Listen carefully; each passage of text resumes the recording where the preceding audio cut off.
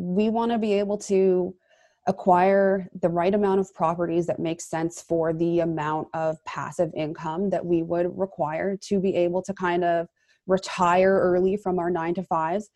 That doesn't mean I wouldn't continue to buy properties and renovate them. I would love to be able to take that on as my full-time world, right? Welcome to the InvestNest Real Estate Investing Show, a community for real estate investors to learn, network, and grow. Be sure to join the investnest.com and start learning and earning today.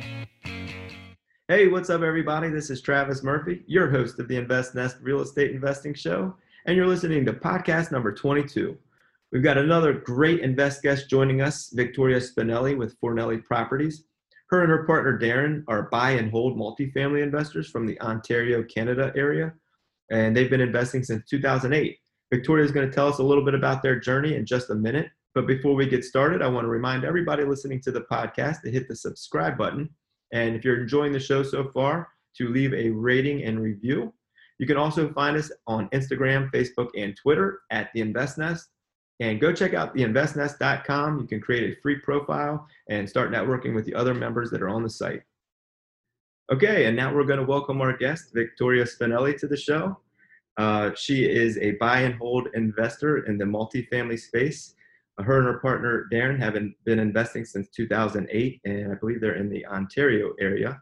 So now we're going to welcome Victoria and let her tell us a little bit about herself. Victoria, welcome to the show. Hi, thank you so much for having me. Absolutely. I'm excited to be here. Awesome, me too. Likewise, I'm very glad to finally catch up with you. I'm really impressed with what you guys are doing. You guys are doing a lot of cool things, it looks like, from what I can tell on your website. And from what I understand, you guys are in the multifamily space, but can you tell us a little bit more about what it is you guys do? Yeah, for sure. So you're right. We are in the multifamily space. We specifically look for properties that are underperforming.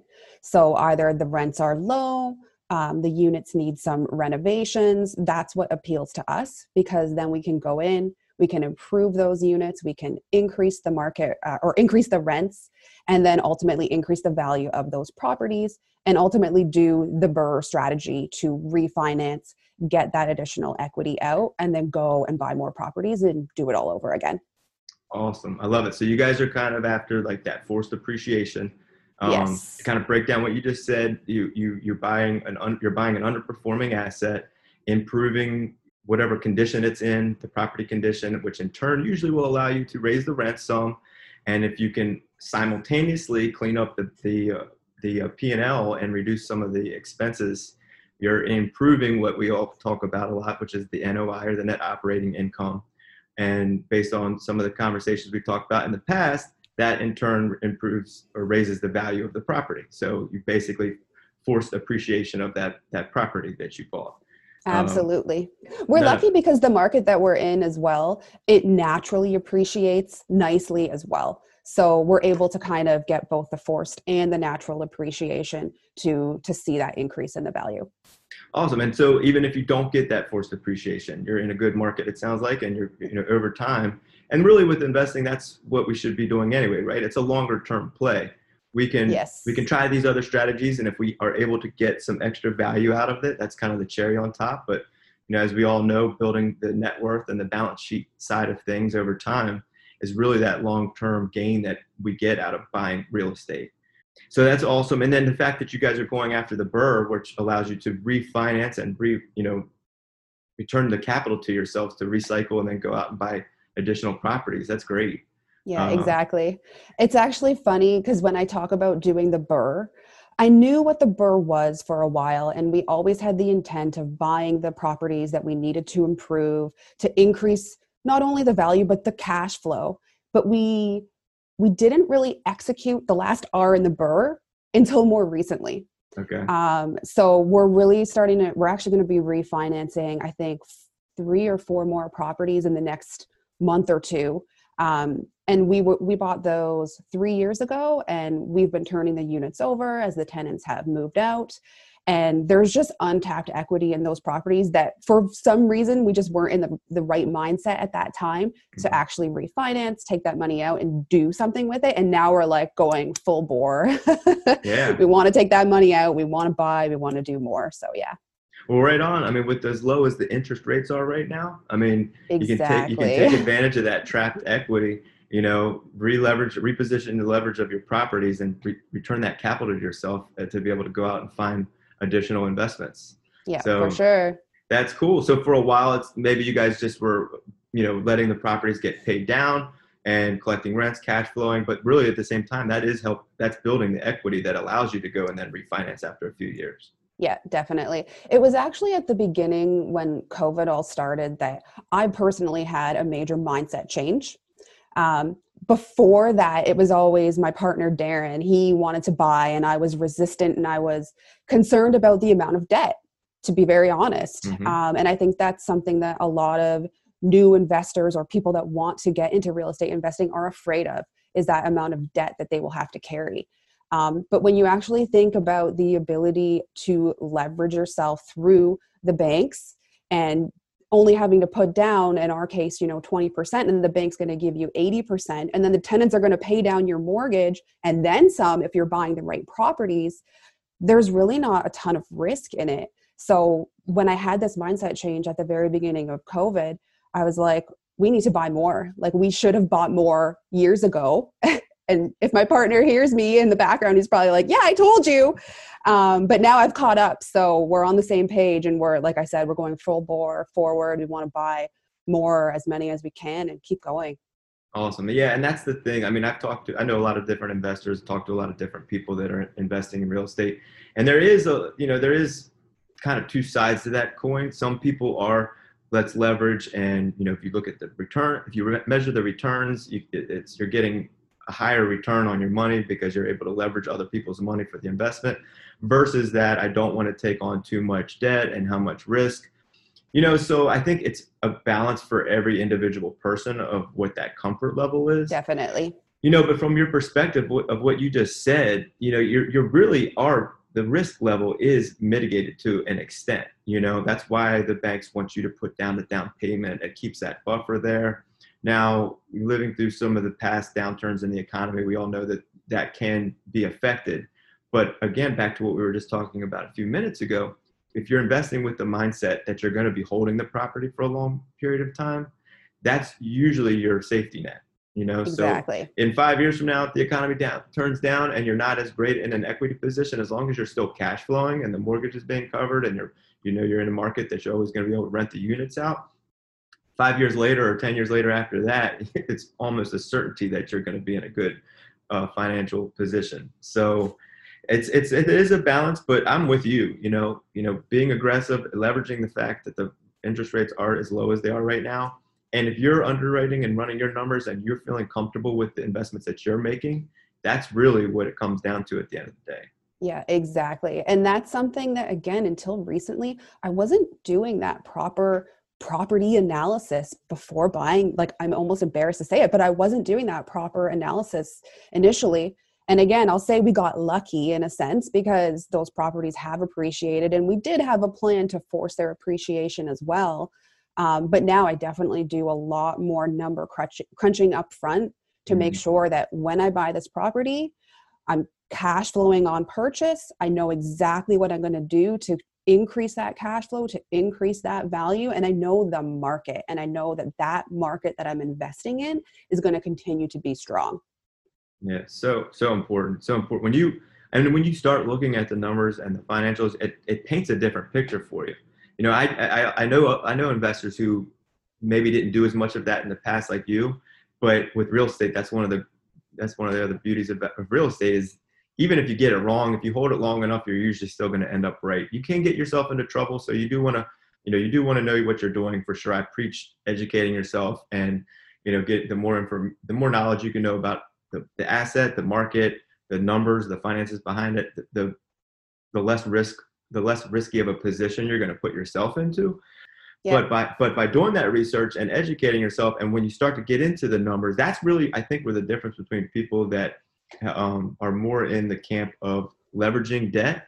It's because when you get into that financial analysis of the properties, it starts to paint a different picture of you. And if the more you understand it and the more you can see that, like you said, it actually isn't as risky as I think people may think it is by taking on this extra debt. So that was a good point that you brought up. But tell me a little bit more about you guys. How did you and Darren get into this? Like, where did you guys start? Yeah. So Darren started before me, before he met me. He purchased a fiveplex. And he knew he wanted to buy the most rundown property on the street, and he was going to put sweat equity into improving that property. So he did that over years. And then we actually started working at the same company together because we both still work our 9-to-5 jobs, by the way. This is a whole real estate investing is a side job for us currently. We'll talk about that later, but I'd love to get out of a 9-to-5. But so we met at our jobs, and he told me all his landlording stories, and I found them super entertaining. And I've always loved just houses and kind of like DIY. And I used to watch all those shows on TV, and I loved it. And so I heard his stories, and he was like, let's buy a property. And I was like, okay, sure. Why not? So we started looking.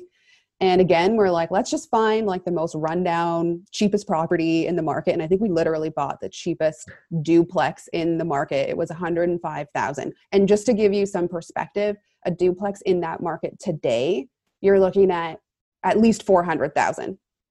So it's gone up quite a bit. But so we bought it. It needed a lot of work.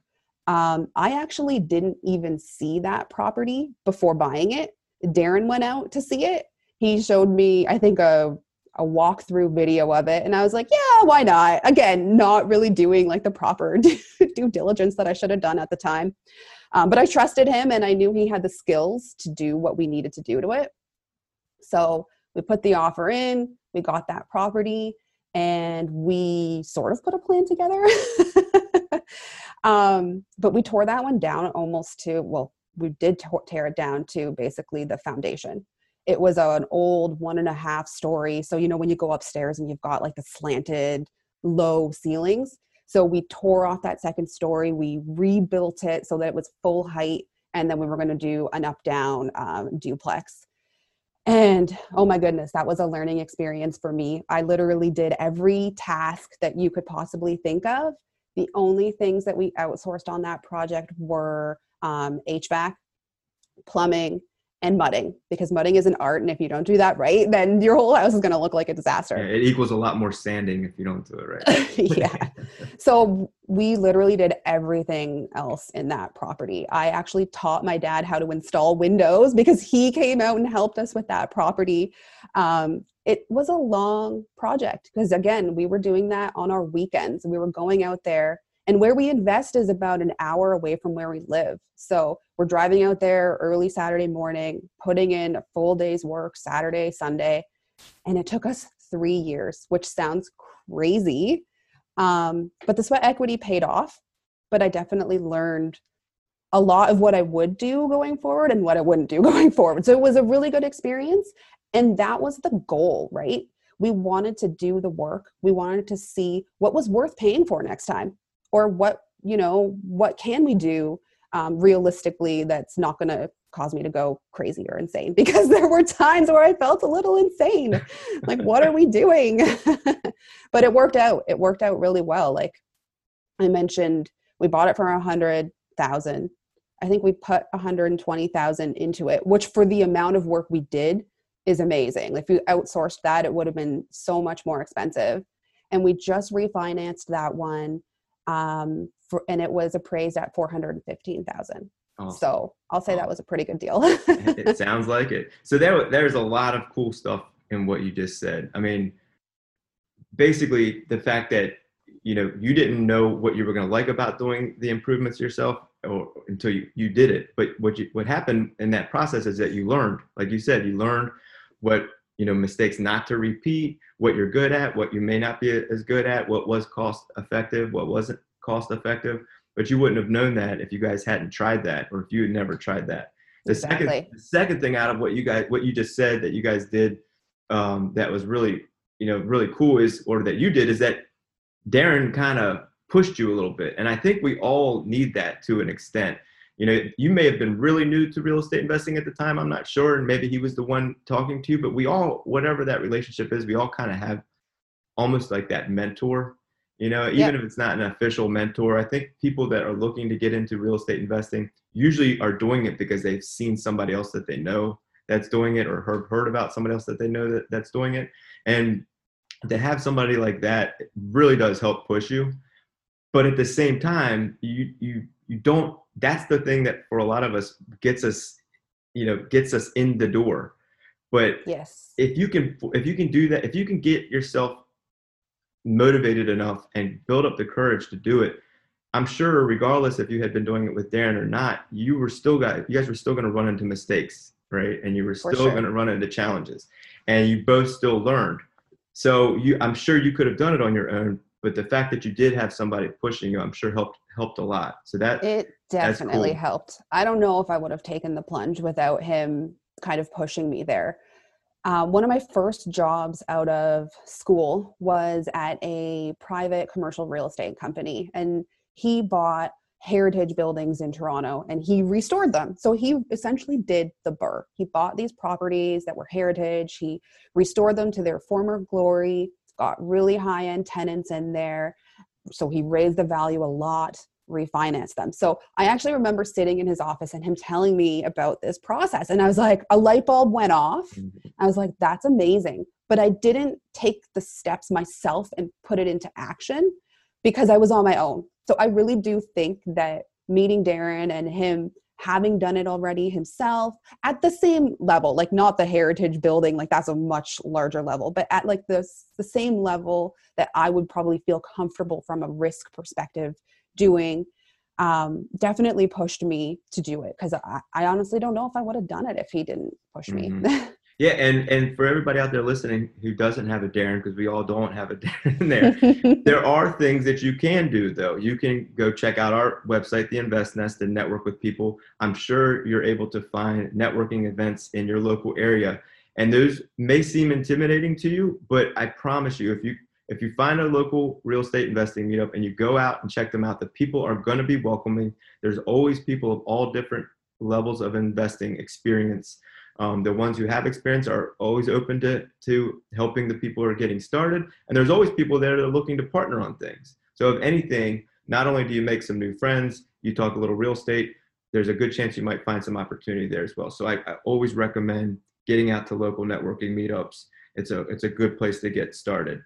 Absolutely. That's a really good point, because I mentioned the mindset change that I had earlier this year. And when I had that mindset change, I decided I wanted to join a mentorship program. So it was a group program. I joined that. And there are so many people in that group who all want to do the same thing. They all have their own experiences and they can provide some great advice. And you can go into that group anytime you have a question or an issue and they're willing to help you. So yeah, I agree. There's people everywhere that are doing investing and that are willing to help you if you just ask. Yeah, absolutely. And exactly. It's like what we've been talking about. Even if you don't have like a mentor or a Darren or whatever, if you build out your network and you make these contacts, you're going to have that support system. Those are the things that I always try to drive home when I'm talking to people about real estate investing is one, you've got to start educating yourself, right? You need to have some basis of what's going on. You need to understand the financials behind it to some extent and be able to kind of talk the talk. So that way, if you go to these networking events, you at least know a little bit about what words to use to have a conversation about real estate. But it's educating yourself, and that's a continual process. I'm still always trying to learn more. And then it's building out that network, making those contacts, establishing those relationships. I mean, you'd be surprised. I mean, you wouldn't, but our listeners would probably be surprised if they've not been to meetups like that. You find contractors, you can find real estate agents that work specifically with investors. You can find wholesalers, lenders, hard money lenders. I mean, it's a great resource for people that are looking to get started. For sure. Another thing that's really cool about what you guys are doing, and I think this probably helped to an extent, I'm guessing when you were saying you didn't do as much of the underwriting or due diligence in the past, you had that built-in kind of safety net of doing all the work yourself. Yes, that's So true. that sweat equity, that's another, part of the piece of the puzzle there. So you've got your cost of your debt and you've got your expenses, but if you're doing an improvement project, your capital improvements, CapEx, whatever you want to call it, that's another factor that you need to put into your calculation to make sure the deal works. If you're doing a lot of that yourself, that's saving you a lot of money, which in turn helps the investment be more successful. I guess you could say, though, it could cost you money if you take on something that you're not experienced with, doing things yourself. Honestly, experienced contractors can get into trouble. It just happens in construction. Sometimes when you tear things down and start tearing walls apart, you find things that you weren't expecting. Yep. So there's not really a right or wrong answer, but I like the fact that you guys were doing it yourself. I'm sure that helped you. And if anything, I'm sure you learned a lot. That project that you were talking about, it was the over-under duplex that you guys started with. So you tore the roof off of this and rebuilt the roof. Yeah, that's literally the whole second story came off and we rebuilt that. Yeah. All the exterior sheathing, took that out, fully re-insulated everything. Like, I'm not kidding. You could look through the house completely from front to back. Mm-hmm. That's a project, but you know what? That's a crash course in construction contracting 101 right there. Oh yeah. So I'm sure you got a good bit of experience and education out of that process. And like you said, I'm sure there were some challenges along the way. Where are you guys at now in regards to doing the improvements yourself? Are you guys still doing the renovations? Are you outsourcing any of it? Where are you guys at that process? We're still doing the renovations. We haven't undertaken any type of work that was quite to that extent of the duplex. So it's mainly like, we go in, maybe it's a new kitchen or a new bathroom vanity, new floors, painting, changes of light fixtures. So simpler stuff we've been doing. We've outsourced any of the capital stuff like windows and roof. We haven't been doing that stuff on our own. But I do have a goal that I'd like to start outsourcing more of the work. But I'm still open to doing some of the work myself because it just makes sense. If I have the time and I can go and paint the unit and clean it up quickly, I'm going to do that. I'm going to save a couple dollars. I'm going to turn the unit over myself. Why not? But if there are any units that need to be like completely gutted, I'd probably look at outsourcing some of those tasks, just to get it done a little bit quicker and get a new tenant in there quicker.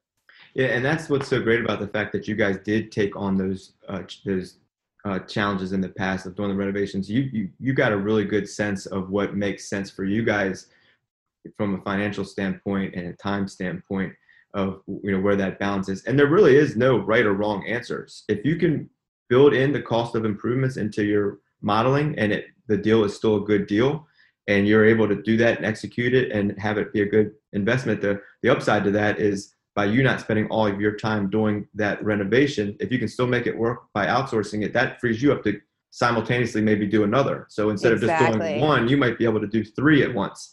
But at the same time, again, everybody's different. Everybody's goals are different. If there's a deal or you're in a market that's challenging and it's hard to find a deal that works, you may have to put a little bit of that sweat equity into it, or you might like to do it. And if you haven't done it before, you may want to do it just to find out if you're good at it or if you like it or if you don't like it. So there's no right or wrong answer, but I like the fact that you guys did it and you took it on. You took that challenge on, and for better or worse, you guys learned what you learned. And now it sounds like you've got a pretty good, idea of how to treat your new projects going forward. I like what you said about, if you build those numbers into your analysis up front, then you know what you can pay for to get done and what you may have to do on your own. And again, that was something I was not doing. So now when I'm analyzing deals, I'm definitely trying to make sure that if I'm going to put an offer in, that I can outsource as much of the work as possible if I want to. Mm-hmm. Absolutely. Yeah. And that's what it comes down to. It's looking at the deal before you're in it and making that determination. And if it's a deal that looks like you're going to have to do a bunch of the work yourself in order to make it work, and you're somebody that doesn't have that time or maybe that ability, that may not be the deal for you. Exactly. But no, that's good advice. That's good stuff. So how many units are you guys up to? Let's talk a little bit about your guys' portfolio, where you guys are right now currently and where Yeah. you're going. So we have 19 units across 5 properties. So like the 5-plex I mentioned that Darren has, a duplex, and now 3 4-plexes. We actually just closed on our latest 4-plex a week ago. Awesome. So Congratulations. thank you. Yeah, we were actually out there this weekend because one of the units came vacant. So we wanted to clean that up and rent that out at higher rent, of course.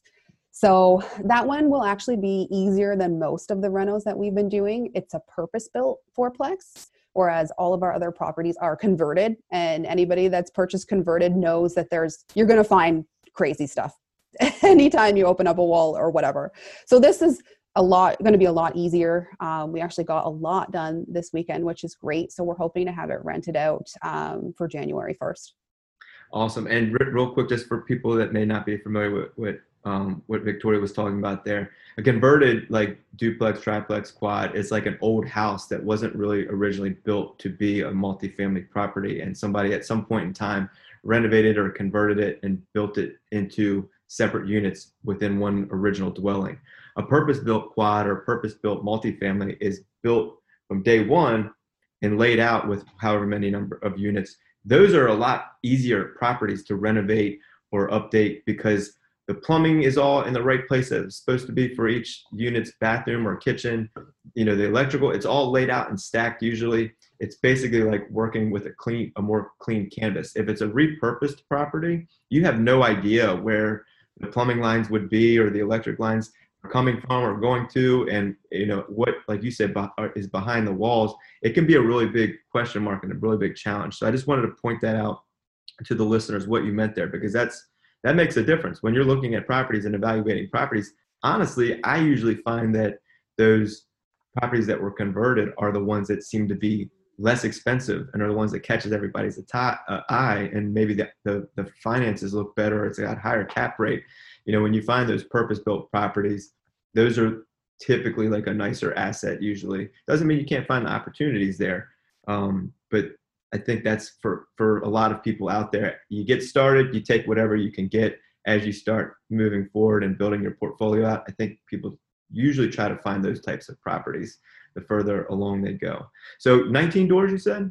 Yes. That's awesome. Good job. Good for you guys. And do you guys self-manage or are you outsourcing the management? We outsource the management, excuse me, because it is about an hour away. So just for peace of mind, we do have a property manager. He manages all the day-to-day stuff. He finds us tenants for the vacancies. He knows that we're hands-on. So if there are issues, he will run things past us so that we have an opportunity to take care of anything that we may want to, but he does all the lawn and lawn care and snow removal and stuff like that. So we don't have to drive out there and do any of that stuff. Awesome. And back to like a lot of the stuff we're talking about, again, there's not really a right or wrong way. You know, if the numbers support having management, you know, there's nothing wrong with outsourcing that. What it does is allow you to scale a little bit quicker, usually, if you're not also the one managing the properties. You know, if you've only got a few units or it's your first one and it's local, managing yourself isn't bad. You know, you save a little bit of money and you probably learn some things by doing that. But when you get to a certain point, and again, if the financial modeling behind it and the numbers support it, you can still cash flow even outsourcing the management. There's nothing wrong with that either. For sure. And I even suggest, if you're crunching numbers on a deal and you're planning to self-manage, to assume that you're going to outsource that at some point and make sure that it will still work even if you outsource the property management. Great point. Excellent point. I love that. I'm gonna reiterate that one time for everybody listening. Even if you plan to manage the property yourself, if you can build that into the numbers and still cash flow outsourcing the property management, that is another safety net that you're building in, because even though you may be planning to manage it off the bat, that may change. Your circumstance in life may change. You may not be able to do that as easily. So knowing that you have the ability to outsource the management if you have to or want to at some point in the future and still being able to cash flow, that's great. Good advice right there. I like that. So what is your and Darren's long-term investing goals? Where are you going from here? Where do you hope to be? 5 years from now, what's the next step? I hope to not be at my 9 to 5.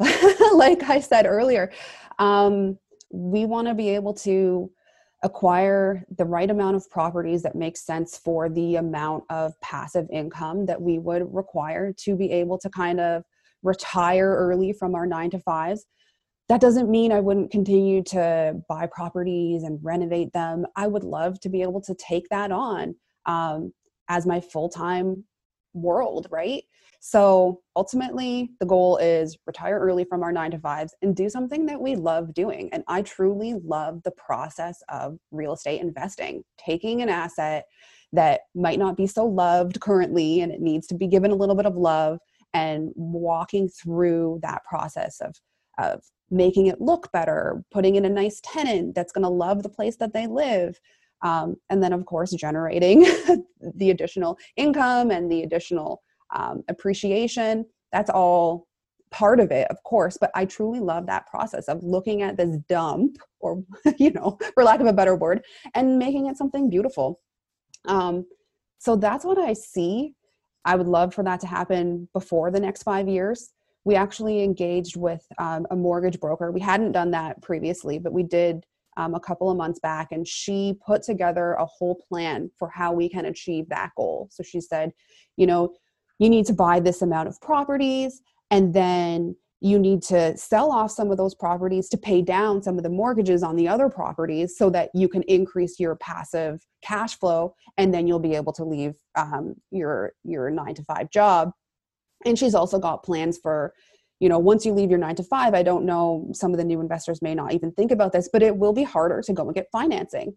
So she talks about making sure that you're lined up in such a way that when you do leave your 9 to 5, that you won't be blocked by that. It may be still more challenging, but she wants to make sure that we have everything in place to make sure we can continue to do what we love and want to keep doing.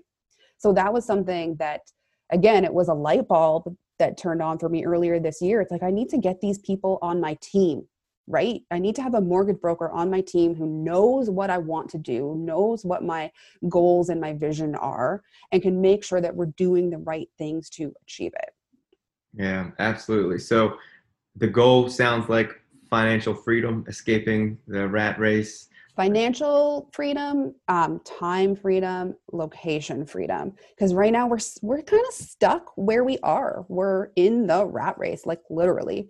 And we don't want to be stuck here anymore. We want to be able to go see our families who don't live in the city that we live in. So it's all of the above: the financial freedom, the time freedom, the location freedom. I love it. I mean, that's the thing. You said we want to be able to retire early. That doesn't necessarily mean like just sitting on a beach somewhere sipping Mai Tais for the rest of your life. You still plan to work and do whatever it is that you want to do to continue generating income, but it's on your own terms. It's not, you're not punching the time clock. You're not at somebody else's mercy, somebody else's scheduling mercy. It not only gives you that financial freedom, but like you just said that I love, it gives you that time freedom. If you're not going to a job every day, that gives you the time to go find more deals and find more investments, improve the investments that you already have, travel, spend time with family and loved ones, whatever. I mean, that's kind of what I think it's about for a lot of us. And the other thing I love that you guys are doing is meeting with financial advisors, mortgage brokers, and kind of coming up with a plan to actually execute that, not just hoping and wanting for that to happen, but you're looking at what you need to do in order to hit that goal. So you've set the goal, and now you're outlining how to get there. So you've got a plan that you can put into action. And that, I think, is the biggest difference between people that actually get there and the people that don't get there. Yeah. So that's really, really good stuff. So you guys are doing a lot out this past weekend, doing the renovations yourself. You both have full-time jobs. Do you ever have time for fun? And if so, what is it that you guys do when you're not working and renovating multifamily? There was a period of time where I don't think I had a lot of fun doing that duplex reno. But yeah, when we do have time, I like to get outside. I like to go hiking, kayaking, and I love to travel. So anywhere, I'll go anywhere. We went to Colombia last year for 2 weeks, and it was amazing. Just the nature, the people, just getting away. Yeah, traveling is my thing. If I could travel all the time, I would do that. So real estate investing will allow me to do that on my own terms. And I'll still be able to participate and respond as needed, but I'll have a team locally that can basically manage anything that I need them to. So I don't have to worry about always being there, which is so amazing. And something that not a lot of other occupations can really provide. Yeah, no, for sure. And one thing you said in there about when you were doing that renovation project, not having that much time, sometimes that's what it takes. It's not all perfect all the time. To get where you want to be in life, you have to put the work in. I mean, real estate investing doesn't just provide an ATM machine that has unlimited cash at your disposal. You have to put the work in. It takes time and effort. But what it does that's, I guess, differently than just spending time and effort at your job where you get a paycheck and then it's spent on your bills that month. What you're working towards and building is setting yourself up for the future to allow you to then possibly retire early and live off of the fruits of all that labor. Whereas, instead of it just being disposable income or transactional income, you've got reoccurring income from these assets that you've spent time improving and building over time. So that's really cool. Another theme that keeps coming through from you that I really like is the fact that you talk about building your team. And that's another aspect to real estate investing that I'm a huge fan of. I talk about it a lot. None of us can wear all the hats all the time. I mean, we might be able to, but again, that's going to make it more difficult to scale. So if you're to get your first one, do as much of it as you can. Obviously, that's going to help save your costs and again, make this investment more successful. But as you grow and as you want to build out your portfolio and as you want to scale, the way to do that is by building a team. And you don't have to start a new business and make them business partners. They have your team members have their own independent business. What they provide you, in turn, you're providing them as far as value goes. So I talk about having a realtor that's geared towards investors, because not all of them like to work with investors, but a realtor that knows what you're looking for and can help you identify properties and send them to you, a property manager, a contractor if you're planning to outsource that, and lenders. But if you can do this and you can build this team and have these key roles in place, not only does that allow you to invest in your market, but if you can do that in another market, it allows you to start to invest in other markets fairly easily if you've got all those pieces in place. So that's really cool. I keep hearing you bring that up, and I just wanted to point that out to all of our listeners. Okay, so real quickly, we're going to do our little segment here, advice from our Invest guest. So I'm going to ask you 3 questions real quick. Okay. Number 1, what is one thing that you could recommend to people that they can do right now to get started in real estate investing if they haven't started yet? Join Facebook groups or the Invest Nest group and talk to people. Ask the questions that you're scared about or that you don't know, and don't feel stupid. Just ask, because people will help you and you will get answers, and then you can move forward. Love it. Great advice. There's no dumb question, right? Mm-hmm. Okay. Number 2, one thing that you would do differently now if you were to go back and do it again, that might save some listeners some headache. Yeah. There's a lot of things I would probably do differently. I would make sure that I'm analyzing the deal before I'm pulling the trigger. Like, understand how to analyze a deal before you actually buy something, and know that it's going to work and you have your risk mitigated. Yeah. Perfect answer. And that's, people that say they can't invest or they're not going to be able to invest because they don't have the money, you can still start analyzing deals. Yes. You can still start looking for properties, even if you're maybe not in a position yet to actually purchase it. The more deals you analyze, whether you're able to buy it or you end up buying it or not, you start to see and learn the numbers and what is making sense and what's not. And it teaches you by recognition, I guess, of what looks like a good deal and what doesn't. So at some point in time when you're ready to start taking these down, the more of those deals that you analyzed, it'll help you recognize a good deal. Absolutely. Easy. And don't feel defeated if you crunch the numbers on 100 deals and none of them make sense. That's great. Like you just said, you've learned something from that, and you didn't make a mistake buying that property without doing that analysis to determine that it wasn't a good deal. So you will have to crunch numbers on a lot of properties. It's just a reality of the game. But don't let that make you defeated. Perfect. Yeah. And I mean, depending on the market you're in, it can be a challenge. You may have to analyze 100 or 200. It might take 99 deals, but the 100th one could be the one that, works for you. The other thing I do want to say with that, with regards to that, is there is, the analysis paralysis syndrome. So you don't want to get bogged down looking for the absolute most perfect deal, because you're probably never going to find it. But I guess the point of what we're talking about right now is the more that you're educating yourself by analyzing these deals, even if you're not in a position to purchase one, you still are learning a lot about what goes into an investment property and what makes what makes an investment a good one versus a bad one. So the last question for you, for our advice from our Invest guest, is, do you have a book recommendation or something that you would point to for people that want to learn more about this stuff? Yeah, it's probably been said a million times, but Rich Dad, Poor Dad, that whole mindset change that I talked about earlier this year started from me reading Rich Dad, Poor Dad. He talks about the difference between the rich and the poor and the life cycle of their money. And it's a huge eye opener. I don't want to say too much more. Just read the book. Like, honestly, it will change your mind. I love it. Love it. It never gets old. I mean, because it's true. If anybody's heard of the book and has not read it yet and wonders why people always talk about it, just go read the book. I mean, it's going to change your perspective on how you think about money and income and your financial freedom, your financial future. Just go check it out. All right. Well, this has been a lot of fun, Victoria. Yeah, I had a great time. Yeah, Thanks for having me. How, for sure. My pleasure. How can people contact you? How can they get in touch with you? How can they learn more about you guys? Where can people connect? Yeah. So we're active on Instagram. We're at Fornelli Properties. And our website is www.fornelliproperties.com. And we're also on Facebook, just Fornelli Properties. Awesome. Very cool. And I'm going to link I'm going to put all those links in the show notes below, so everybody can easily find you guys.